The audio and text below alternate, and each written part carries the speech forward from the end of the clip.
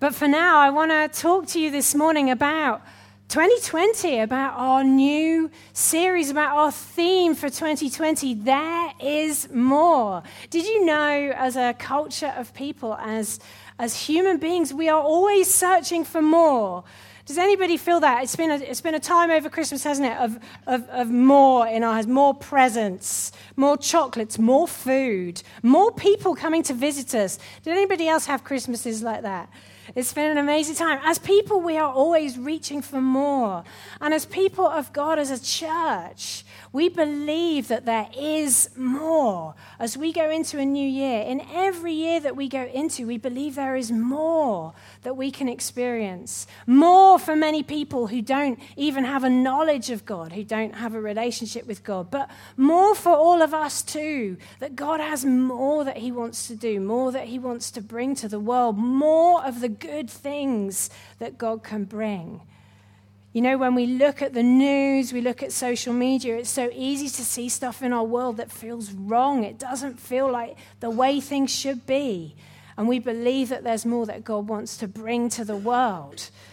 So we're going to be thinking about that theme throughout this year. Here's a verse on the screen. We opened our first prayer time, our first 7 a.m. prayer time of 2020. Matt opened with this verse, which is an amazing verse. You may have heard it before, saying, this is someone in the New Testament writing about God, saying, to him who is able to do immeasurably more than all we ask or imagine, according to his power that is at work within us.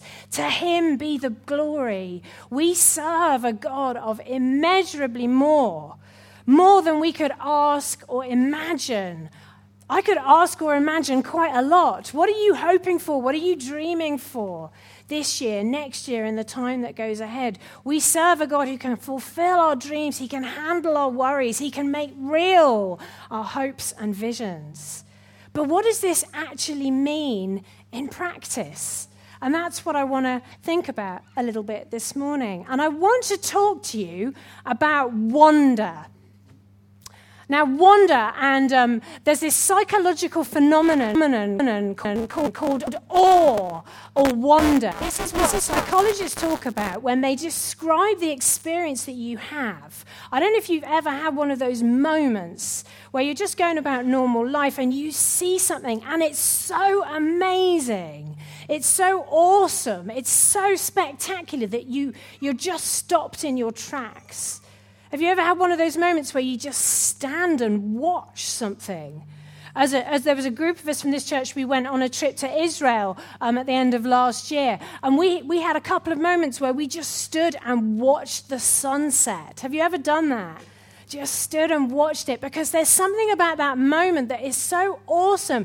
It fills you so full of this experience called wonder that you just have to stop what you're doing and just take it all in. Or maybe take a photo and put it on Instagram, yeah?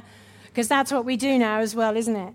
And this is an experience that has triggered real interest, not for a long time, but relatively recently, from psychologists, from people who are researching the mind, and they call it awe or wonder. And it's a unique emotional experience. It has this unique quality.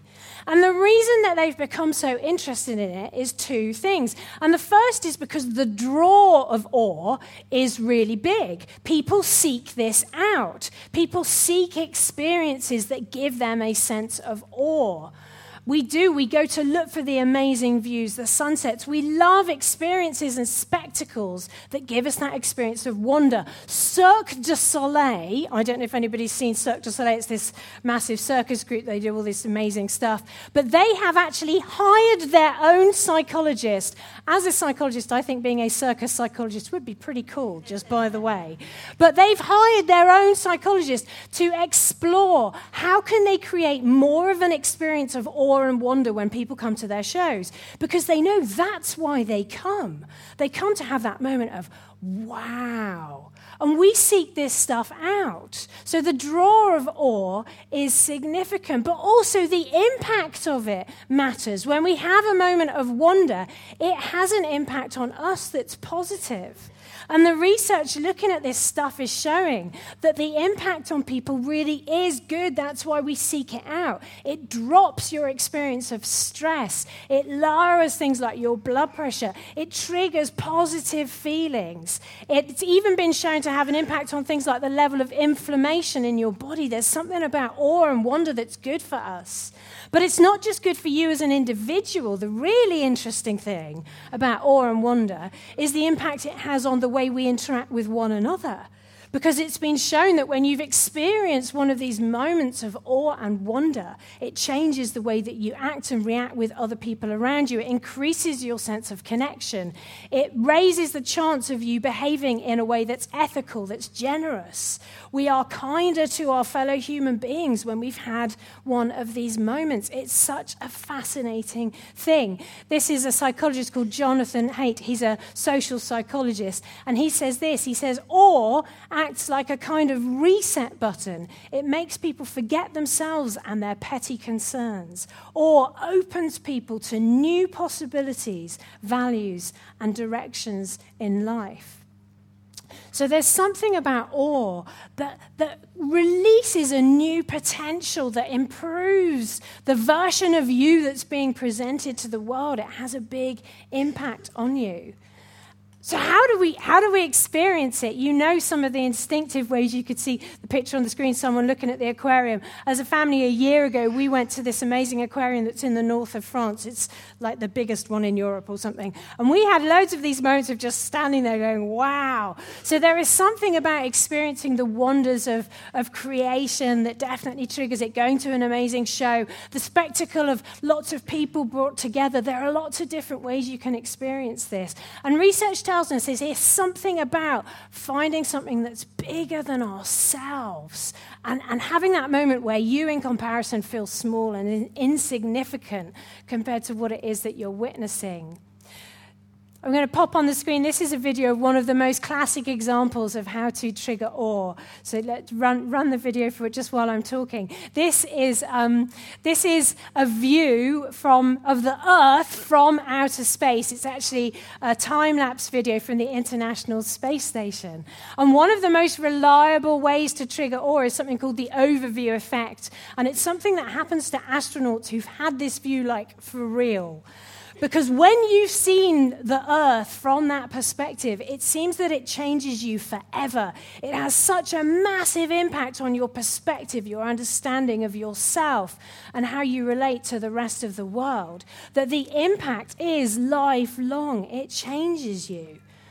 To such a degree that scientists are trying to work out, is there a way they can recreate this? So literally, you may have seen a report, it was in late December in the papers, that there is a study starting this year where they're getting people to lie in flotation tanks, and they are beaming images like this all around them to see if they can mimic the impact of the overview effect without actually having to send everybody up to outer space.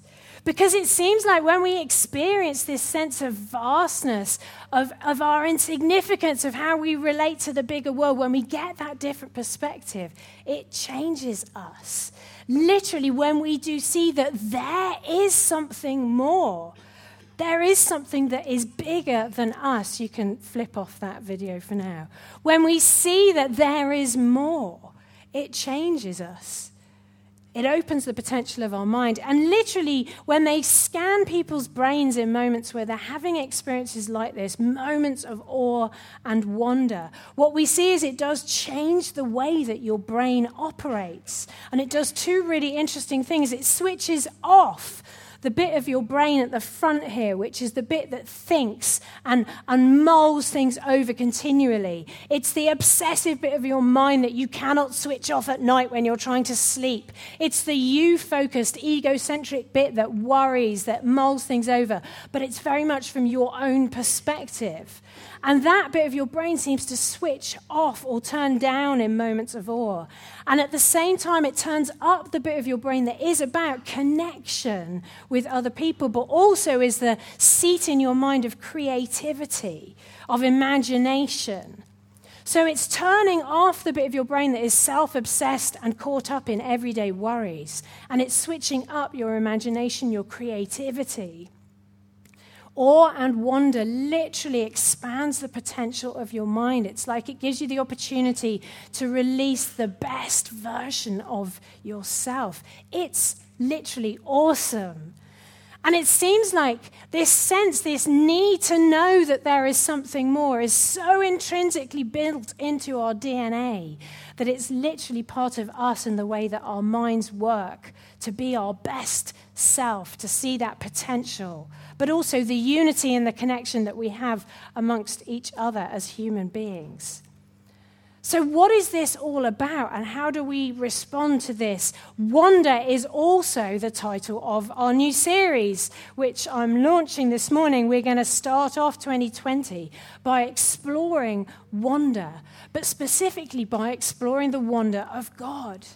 Because I believe, and we believe as a church, that the reason this is so intrinsic in our DNA, this is not just evolution. If you read the papers, they'll say, I don't know why this happened. Maybe it evolved so that we can truly look up to our leaders. I don't think this evolved so I can have a better view of my political leaders.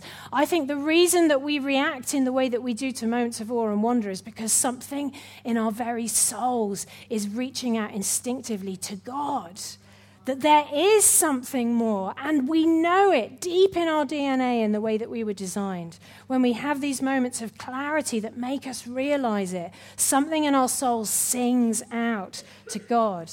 And we're going to explore, therefore, in this series, Wonder, more about God. Who is this God who is real and significant and who has an impact and something to say to us? How do we push into more of God? How do we understand better who God is? How do we know what that means for us as individuals, but also as people of God, doing this together, trying to bring the good things of God to this earth? And we're going to do it by looking at some of the names that are given to God in the Bible.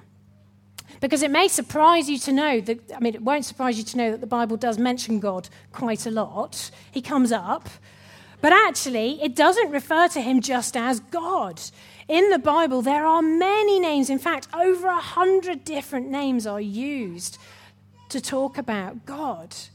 And we know that in the time the Bible was written, names were hugely significant. They mattered, and they had a greater significance than just what you're called. They said something about who you were. This is a quote from a guy called John Mark Comer, who wrote a book called God Has a Name. And he says, in ancient writings like the Bible, a name was way more than a label. Your name was your identity, your destiny, the truth hidden in the marrow of your bones. It was a one-word moniker for the truest thing about you, your inner essence. Names are revelatory of the nature of a person. So when we look at the different names that are used in the Bible for God, we can explore more of who God is, more of the inner essence of God, more of the character of God. We can come to understand more about God. And we can understand what the more is therefore for us as we try and step and press into more of our relationship with God, more of our experience of God. And so today I want to kick that off. And it is appropriate at the beginning of this series, at the beginning of a new year, that the name of God I want to start with is the first one that's ever used for God in the Bible. It is right at the beginning of creation, the beginning of the world that we know. And it is Genesis 1, verse 1, where it says, "In the beginning, God created the heavens and the earth." This is the story of creation. Remember, one of the most significant and reliable ways to trigger this experience of awe and wonder is to have a moment where you gaze on something from creation. There is something about the way that we interact with this world, this earth that God created, that instinctively triggers something in us. And we read right at the beginning of Genesis that it is God who created all of these things, that when we have those moments, it is a connection with the God who created everything that we see around us. verse. And the name that is given, that is used right at the beginning in this verse is this one. It's Elohim.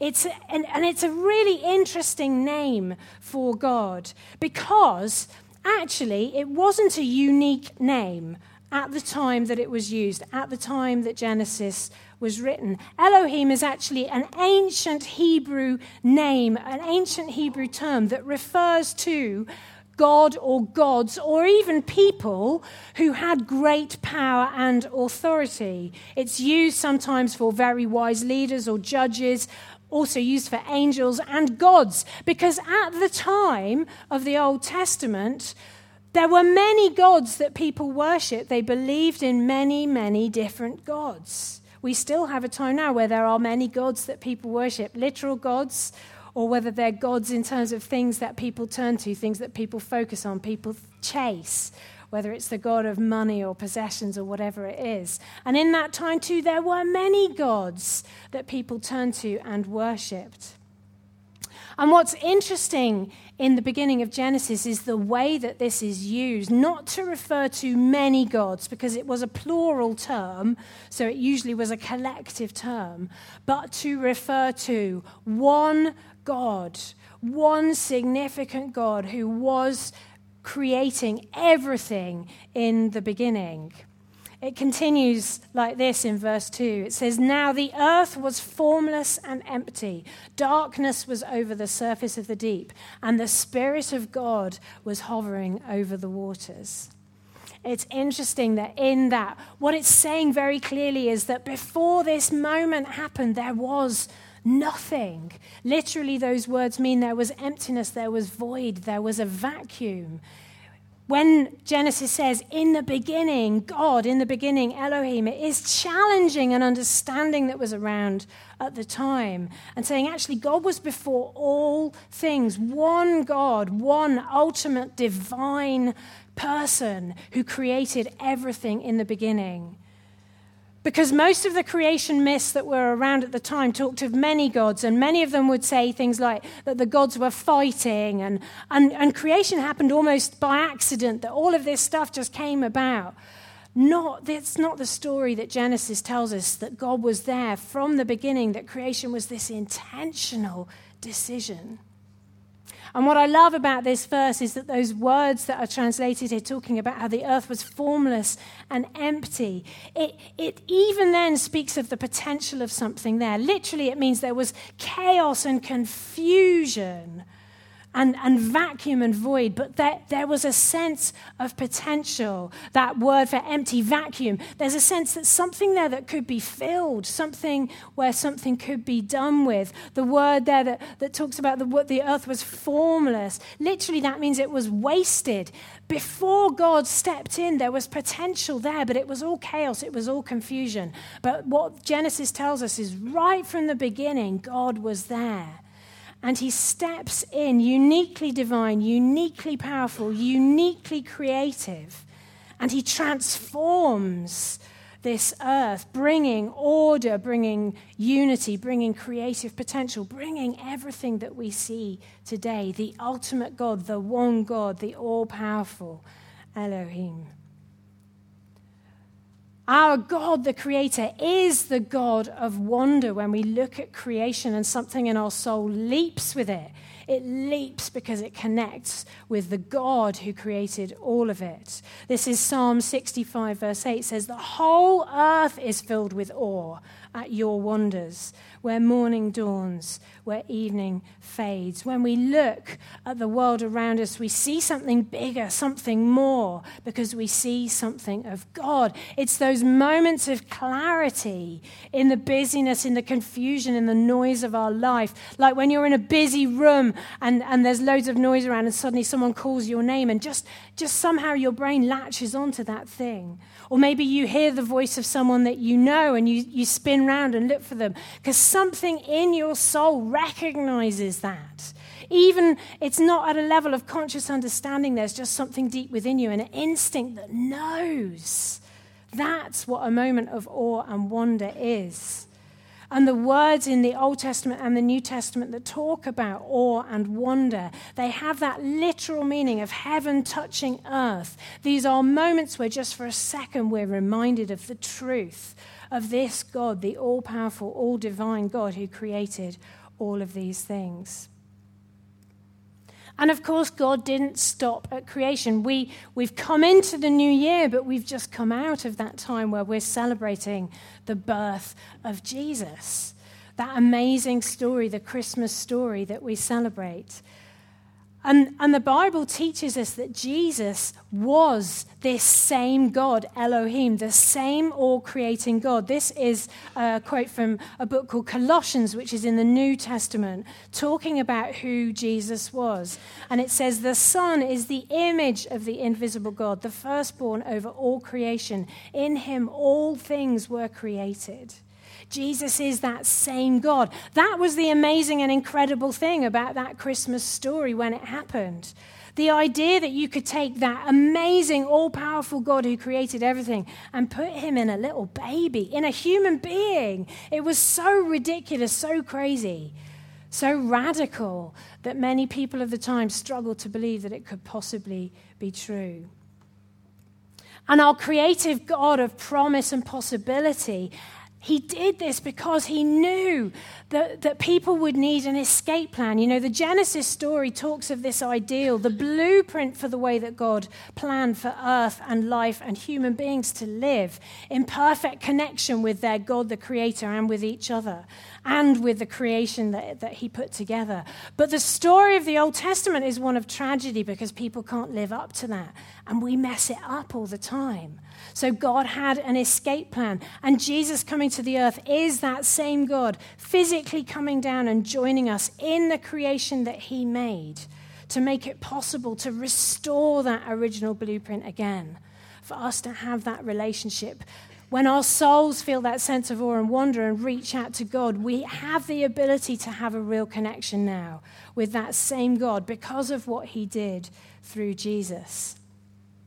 And Jesus talked about the experience of awe and wonder. The New Testament talks a lot about signs and wonders, these moments of the miraculous where things happen that are impossible unless God is involved. That in the same way, our signposts remind us that there is more going on here than just human cleverness or human intervention, that there is something more happening. And Jesus said this is in one of the Gospels. He says, unless you see things like this, signs and wonders, you will never believe. Jesus taught that there was something about these moments when we experience awe and wonder that leads us to something, that gives us the opportunity to recognize the reality of that all-powerful God in our lives, physically present with us here today, in our everyday life, in our world right now, in 2020, just like he was right back at the beginning of time when he created the earth. These moments of awe and wonder, they are great moments for us as people, but more than that, they're signposts to something more, to the ultimate significance. There's this moment in a book called Acts. Acts is it's the first book that comes after the Gospels in the New Testament, and it tells the story of the first early church after Jesus had come and been on the earth and died and given his life for all of us as people. It tells the story of the early church. And there's this moment in Acts 2 where Peter, who's one of the leaders of that church, he's explaining to the people what has happened. What happened when this same almighty creative God came down to earth in a human being in Jesus. He says, God proved that he sent Jesus to you by having him work miracles, wonders, and signs. All of you know this. God had already planned and decided that Jesus would be handed over. So you took him and had evil men put him to death on a cross. But God set him free from death and raised him to life. Death could not hold him in its power. Because Jesus was the almighty creator God, death couldn't hold him. He has power even over death because he created all things. So in that moment when Jesus is willing to give his life, he defeats death and he offers the ultimate possibility for all of us as people to have relationship and connection with God, to have something more, something beyond this everyday life that we experience here. When our souls reach out and cry to God, God has created a way so that we can have that connection and that relationship. And Peter, in that talk to the early church, he quotes an ancient prophecy from a book called Joel, where God says this. He says, "A time will come when I will show wonders in the heaven and on the earth." And how that is going to happen is perhaps the most exciting thing that I want to share today. And it's what I want to finish on for us to ponder as we go through this whole series, this whole year, as we push into the something more of God. And this is what Acts 2 says happened to the early church. It says a deep sense of holy awe swept over everyone as the early church explored the something more of God, as they realized what Jesus has done. A deep sense of holy awe swept over them. And the apostles, that means the leaders, the people of God who were part of that church, they performed many miraculous signs and wonders. And the most amazing thing about this story, about those moments when our soul reaches out to connect with the all-powerful, creative God, the ultimate divine, is that we as ordinary people then have the potential to become carriers of that divine power. How do we see signs and wonders now in the earth? Not just the wonder of creation, but those miraculous moments where heaven touches earth, where we see something of God and the goodness of God and all the things that our world so desperately needs to see. How do we see those things? We see them because we become carriers of that same divine power and authority.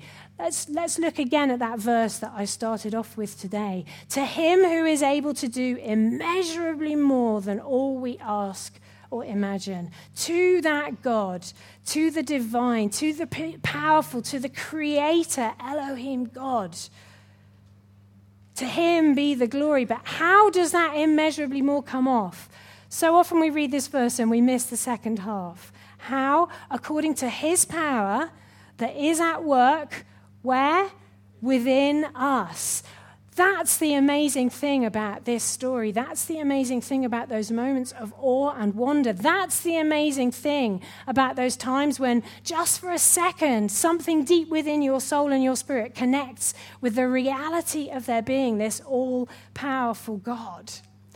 The truth is, we can enjoy those moments of awe and wonder just for what they are, gratuitously, get some kicks from them, take the Instagram photo, ooh over the wonderful fireworks or the beauty of creation or whatever it is that we're seeing. We can enjoy the momentary flash of creativity and unity, the wider perspective that it gives us. But are we missing something if that's all we do? Because to truly harness the power and potential of those moments, we need to realize what they point us towards. The reality that there is a God of immeasurably more. There is a God who longs to bring change and good things to this world now. The reality that the way he does that is through us and the way that we can carry his awesome power. The reality that there is something more. And that's what we're going to be focusing on this year. So I want to ask you this morning, what is God saying to you?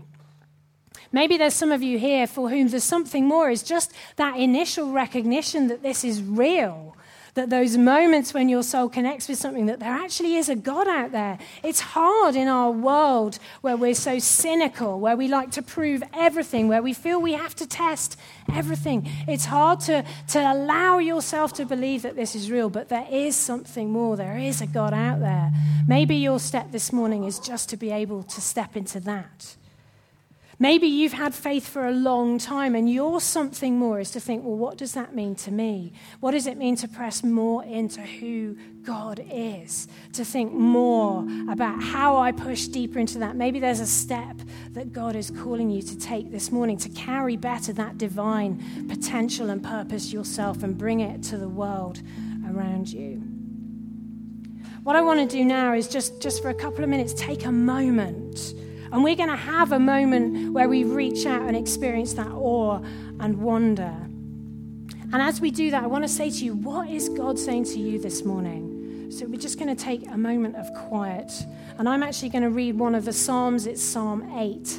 And I'm going to read it over us. But I want to ask you as we're doing that, to just say to God, what are you saying to me this morning?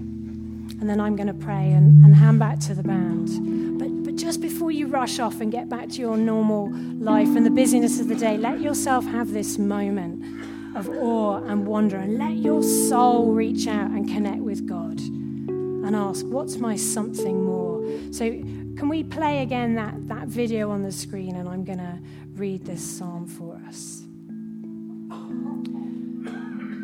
Lord God, your name is so great and powerful. People everywhere see your splendor. Your glorious majesty streams from the heaven, filling the earth with the fame of your name. Look at the creative splendor of your skies, your creative genius glowing in the heavens. When I gaze at your moon and your stars mounted like jewels in their settings, I know you are the fascinating artist who fashioned it all. When I look up and see such wonder and workmanship, I have to ask you this question. Compared to all this cosmic glory, why would you bother with me? Yet what honor you have given to us. Created only a little lower than Elohim, crowned like kings and queens with glory and magnificence. You have delegated to us mastery over all you have made. You have placed earth under the feet of your image bearers.